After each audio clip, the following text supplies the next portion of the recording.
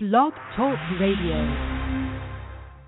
Thank you for subscribing to 28 Days of Glory, daily segments of biblical principle taught by the Right Reverend Levon and Reverend Selena Breland. Well, good evening. This is Levon Breland. This is the day that the Lord has made. We will rejoice and be glad in it. This is Rhema.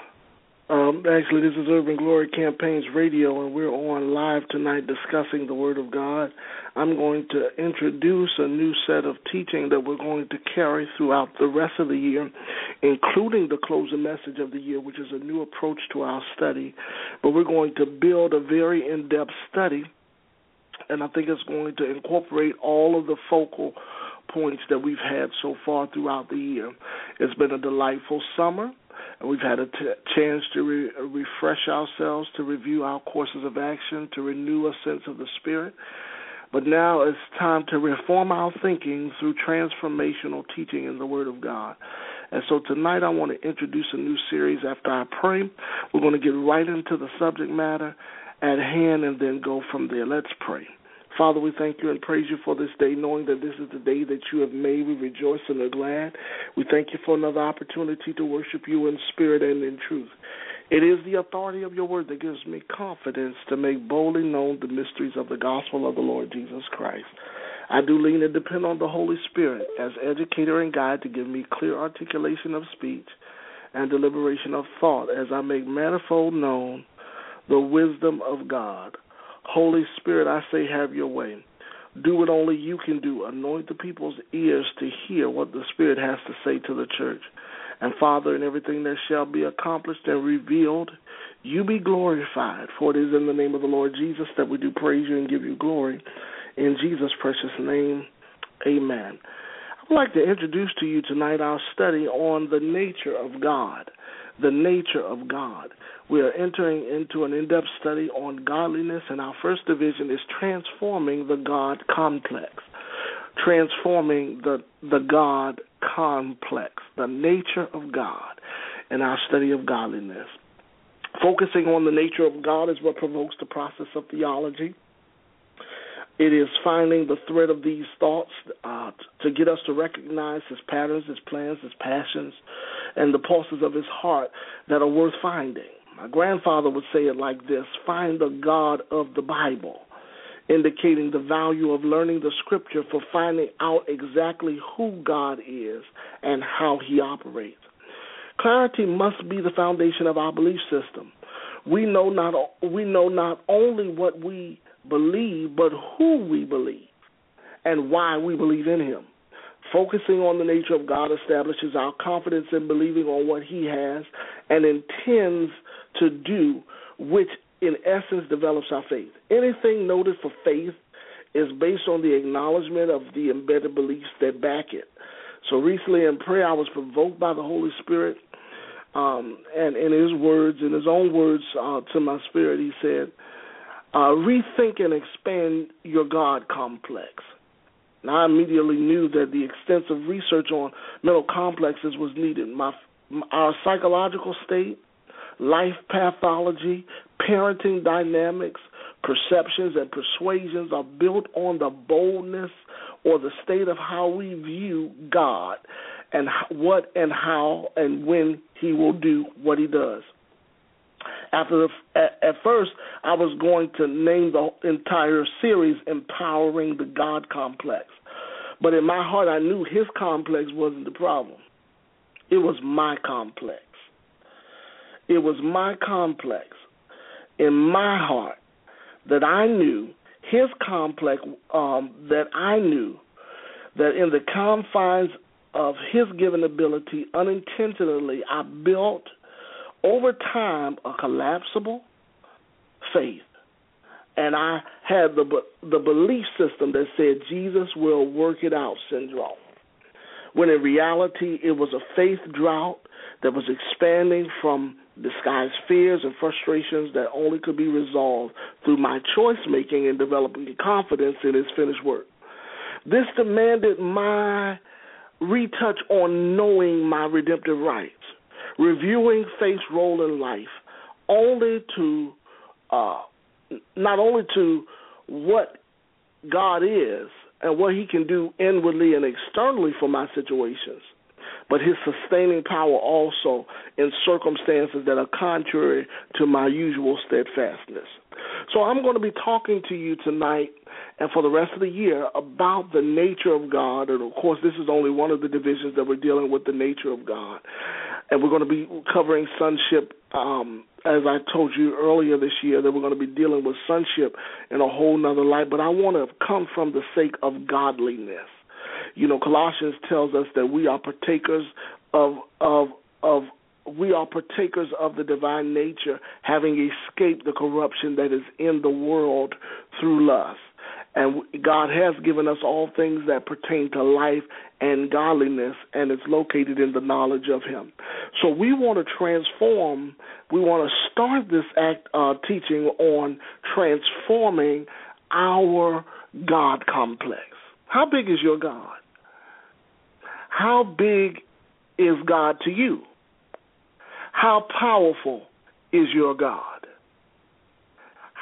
How much of that power is applied to you and through you? And this is a very introspective starting point, which I normally don't do. Normally I will give you a doctrinal dissertation, and yes, we're going to review doctrine, but in this particular teaching, I want you to really look deep within at your spiritual state. And so that we're going to take up our lesson tonight and expand and amplify that through transforming our God complex. If we are not careful, we can collapse our own divine complex, making his intentions for our lives of none effect. Held up by our own head, this is done constantly when we neglect the enhancements to our daily devotion and walk that is transformed in the light of the Holy Spirit. And so, really, I'm promoting the Spirit-led life. In Romans it says, to be spiritually minded is life and peace, but to be carnally minded is death. The life that we live through Christ, and in that living our lives through the power of Christ, we don't neglect the role of the Holy Spirit. And it is the Holy Spirit that enables us to live this Christian life. And this life manifests godliness in our discovery of God. And so we must be careful not to neglect and collapse our own divine complex by making his intention for our lives of none effect. But we will get into this dialogue a little later about the Holy Spirit and expand this as this course unfolds. This discourse awakens other recent dialogues I've also had personally with other Christians and upcoming Christian leaders. To my shock and amazement, I found many educated and inclined individuals struggle with the various aspects of God. And inserting uncertainties of their souls,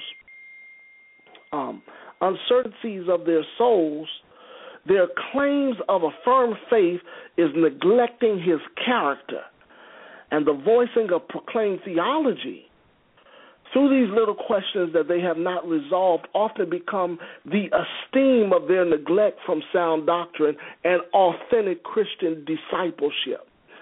So the success of lessons will systematically outline courses of actions we can do to transform our God complex so that in turn we can grow in godliness. Now, in launching these advanced studies, first of all, we want you to get a notebook that is specifically designed for this program, where you can get us each day on Sundays and Thursday nights. We're going to unplug the nature of God for the next few weeks, and we're going to go even deeper into his namesake, and then we're going to come out into his nature to a whole nother degree. And I believe by the close of this year, the revelation of the Word of God that comes through this type of teaching and this through type of dialogue will spark a revolution in the body of Christ with believers that know who their God is and are confident and persuaded that they will not pass until the things that he's promised is fulfilled in their lives. So we're going to work tonight. We're going to go to work on Sunday. We're going to go to work. Next week, we're going to unplug the nature of godliness. And let's do this. In launching this advanced study of godliness, we want to provoke a deeper reflection on the quality of our encounters with God for developing godliness in our lives. We want to know in our own we want to know how we encounter God clearly. And we in our own efforts must attain this only through the power of Christ. And with this in mind, we will present and affirm our faith in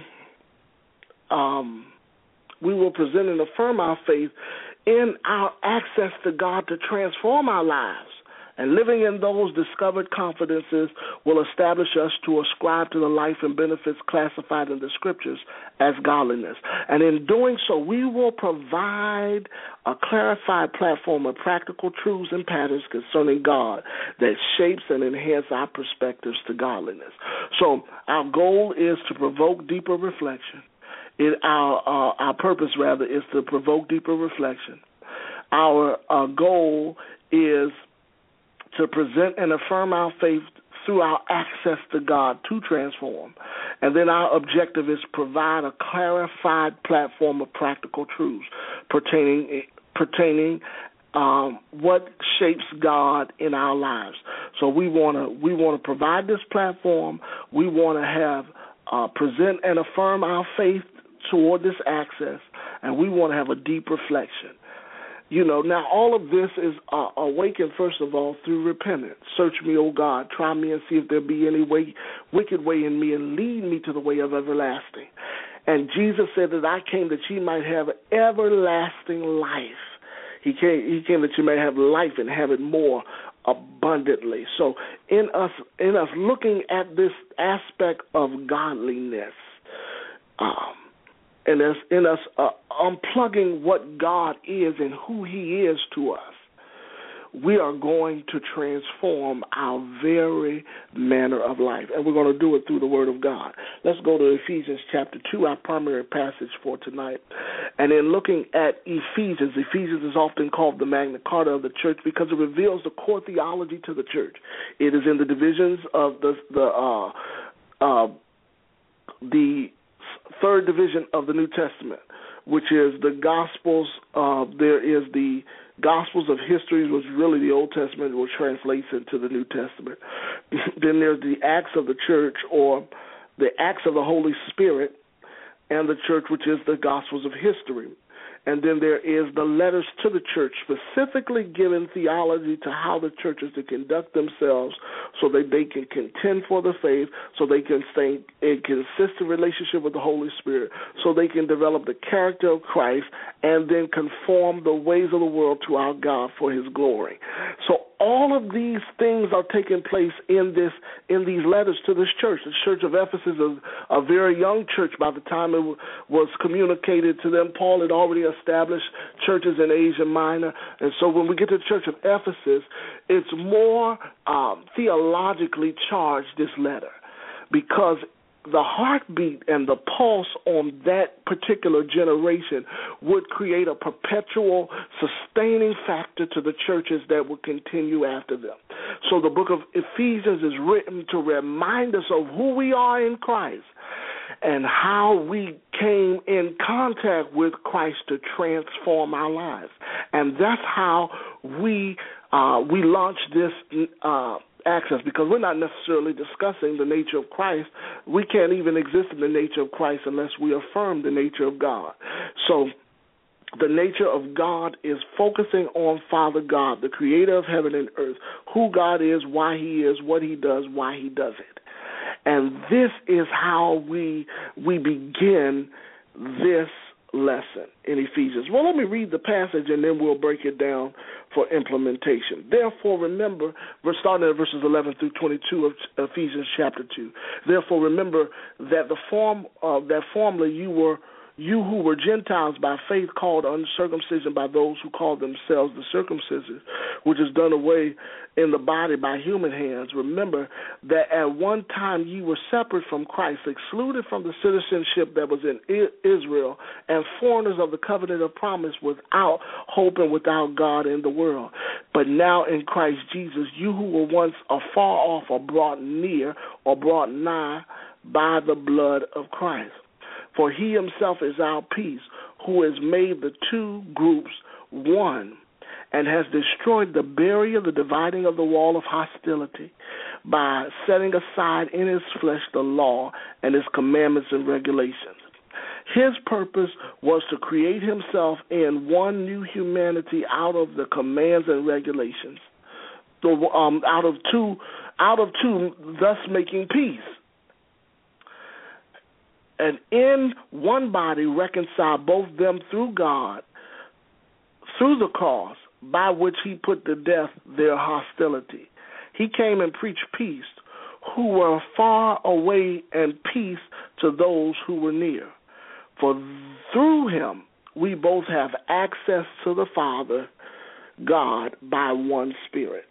Consequently, you are no longer foreigners and strangers, but fellow citizens with God's people, who also are members of his household, built upon the foundations of the apostles and prophets, which Christ Jesus himself as the chief cornerstone, in whom the whole building is joined together and rises to become the holy temple in the Lord. And in him you too are being built together to become a dwelling in which God lives by his Spirit. Very powerful passage taken out of the New International Version translation, and I rarely go to that, but I think it was a good way to kind of extrapolate the primary principles from this particular text. Ephesians was written to the church for them to know who they are so they can do what God had equipped them to do. Now, of course, in chapter 1, we find out the redemptive work. In chapter 2, we found out that it connects to us. In chapter 3, we affirm how it happens. And then in chapter 4, he gives us our roles and what we're to do with what we know. And, of course, he allots gifts. And then in chapter 5, he concludes the matter for us operating in this grace. So here we see very, very, very clear-cut things, and we're going to outline them in 5 points tonight. And then hopefully we can get to the three points tonight. And if we don't, we'll just finish up the introduction next or this Sunday, and then take it on part 1 in chapter and next week. So Let's look at this with understanding now. The first point that I want to make tonight is that Ephesians chapter 2 reflects and remembers exactly on what God has brought us through salvation afforded through the blood of Jesus Christ, our salvation. This is through his mercy. He brought us back in fellowship with God to become a people of promise. And you can see that in the first few verses that we read. Therefore, remember the formerly you who were Gentiles by birth, called uncircumcised. You were called this. This is not who you were, but you were called this by those whom themselves the circumcision which was done in the body by human hands. Remember that in the time ye were separate from Christ, excluded from the citizenship of Israel, and foreigners of the covenant of promise, without hope, without God in the world. So the nature of God activates itself on the affirming factor of the salvation of the Lord Jesus Christ. It teaches us that the nature of God is revealed. This is what the Scripture reveals. It reveals first that the nature of God is awakened through our salvation, and it brings us back into fellowship with God to become a people of promise. And then also, secondly, it resolves to Christ's redemptive work being the route of escape from the separation of the world, which gives us our access to God. And I want you to mark that as an emphasis for tonight, the access to God. The access to God. Because if you don't have confidence that you have access to him, you won't approach him right. Or if you don't know who he really is, your approach may be incorrect. Take it for instance, the parable of the banquet. Ultimately, God was offering fellowship and celebration with him. And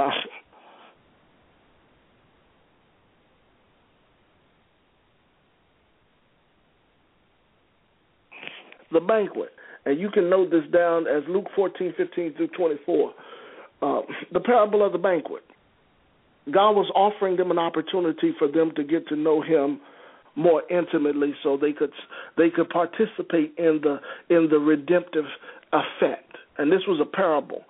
Jesus was putting a picture in their eyes that there's a banquet table prepared for the people of God, to feast with God. But they were not ready to be at that banquet.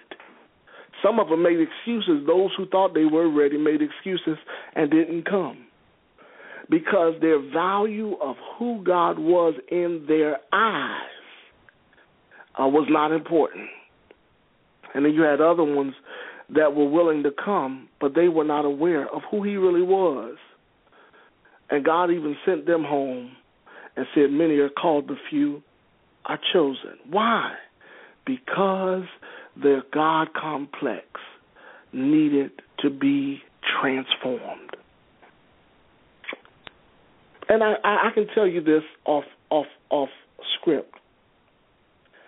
We in our lives as Christians, if we're really going to make a difference in the world, if we're really going to be what we profess we are, we're going to have to occasionally review how we see and how we view God. I was doing a study and, just trying to collaborate on the notes. I heard the Holy Spirit clearly as to how to outline this particular set of study. And I realized something, that we as in the church have done a poor job teaching on the nature of God. And the nature of God is just not knowing the names of God. I want you to understand that too. I can give you a list of names and tell you who he is to other people, but you need to know who he is for you. And the circumstances of life, the observances to natural creation will affirm that he exists and that he's a rewarder of those that diligently seek him. But we must know that we are diligently seeking God.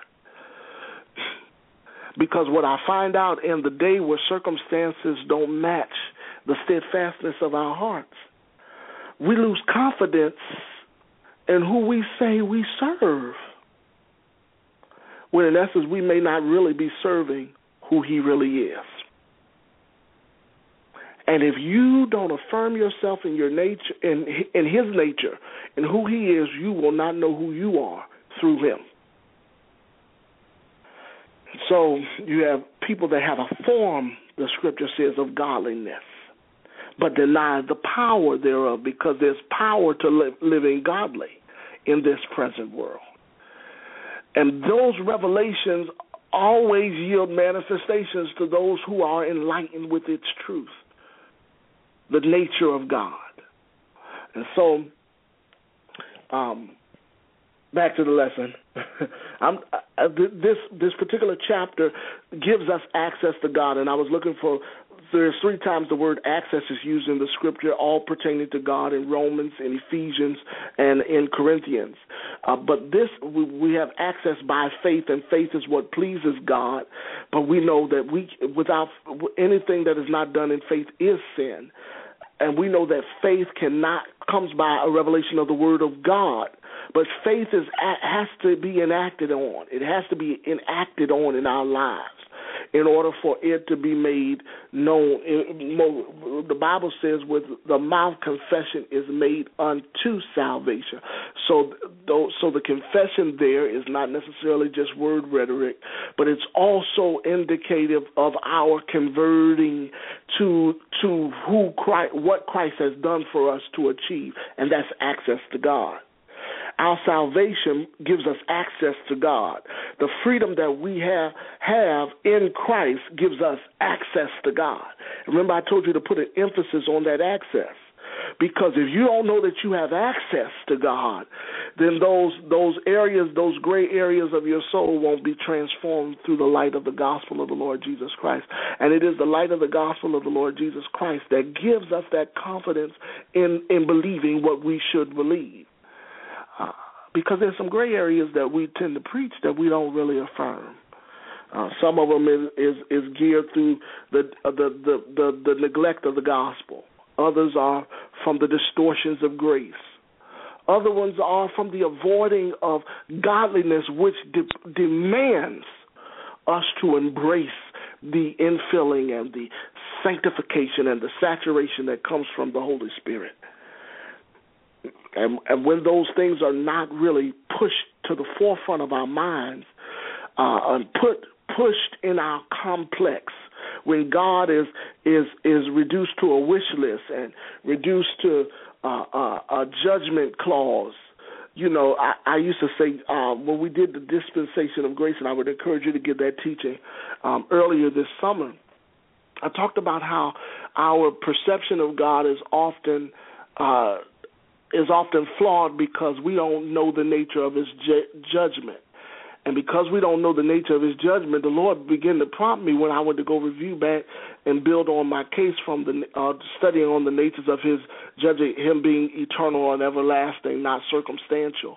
So he deals in much broader pictures and broader perceptions because all of those circumstantial things have been eradicated through the blood of Christ. And but it don't neglect the conscience that comes with our converting in Christ. You get what I'm saying? But in that he said, well, a lot of times, and this is personal for me, because I went through a transformation through godliness. This is not something that is religion to me. This is a revelation that has brought me out of the miry clay. This is revelation that has kept my feet aright in the midst of contrary circumstances. This is what's provided the peace that surpasses all understanding. I'm partakers of the divine nature, having escaped the corruption that is in the world through lust. It is not rhetoric to me. It's revelation of the word. We're one with God, heirs of God and joint heirs with Christ Jesus. What can separate us, my God, from the love of God? Those areas in our lives help us to reflect and remember, resolve to Christ, and it reveals his works that awakens a new humanity, a new consciousness of God that leads us to being transformed spiritually and becoming spiritually aware through the Holy Spirit, which sparks us a rise with us to live in our new nature.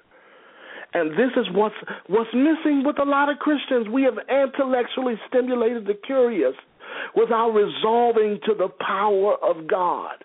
And anytime we go to speak on spiritual matters such as the kingdom of God, the love of God, the peace of God, the power of God, the presence of God, those are supernatural things that must be supernaturally discerned. But if we're not accustomed to the atmosphere of the supernatural, if we're not accustomed to the power of God that is able to transform, we don't have a real relationship with God that points us to, and we keep him confined to a complex that makes him irrelevant, not able to transform those things that can change in the blink of time. See, if your salvation is in question, if your redemption is flawed, you won't reconcile with an all-holy God that can't look on sin, with a God that is able to make all grace abound toward you. Those things will be ideologies, but never manifest the results in your life that prompts you to trust God with all your heart and lean not to your own understanding, but in all your ways acknowledge him so that he could direct your path. It would just remain a shallow relationship. I'm calling you and challenging you to reflect. 2, for my point number 1 for tonight, examine yourself to see whether you are in faith. See, when the nature of God is brought to light, to studying, to examine, what it does is it explores the qualities that come from God and our encounters with God that we attribute to our lifestyle. The effect of his presence and how it translates and transforms and transfigures us to Christ in us, the hope of glory. What's causing you really to go deeper? Or are you stuck in superficial and surface claims of religiosity? What's taking you to the next level? See, and I can go and proof text scriptures, and I can take you to the Old Testament where the reason why man fell was because he wasn't aware of the nature of God. the lack of knowledge, people are destroyed. The rejected knowledge from the directives of God that they had caused them to be separated from God, awakening spiritual death, causing deception to sit into to their children's children, and therefore lineages were born with sin complexes versus salvific complexes, or the awareness that God could keep them sustained. So they were out of the presence of God, and you see a reality that is distorted from who He really is. And yet He continues to say and echo throughout eternity, I will never leave you, I will never forsake you. Lo, I go into all the world. I love you. I so love the world that I gave my Son, that if you believe, you will not perish, but you'll enter into those everlasting. This life, this quality of life. So when we neglect to evaluate ourselves to see whether we are in faith, we really limit God's access to really transform our world, to really transform our character, to really get to know Him for ourselves, because He becomes a religious figure. He becomes something we push off and avoid. He becomes something to easily disappoint and cover it up with religious genres and propaganda and fads, and we use cliches to cover up the gloom that is in our souls. The nature of God requires us to transform our perspective, and we transform our perspective by examining ourselves to see whether we are in faith. Now, when I say that, I mean that you letter A, you encounter raw truth. You encounter raw truth.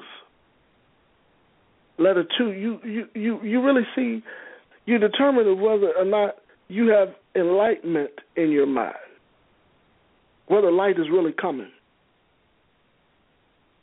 See, because, you know, truth really is revealed by the Holy Spirit to the believer, because the Holy Spirit has been sent to lead and guide us into the truth.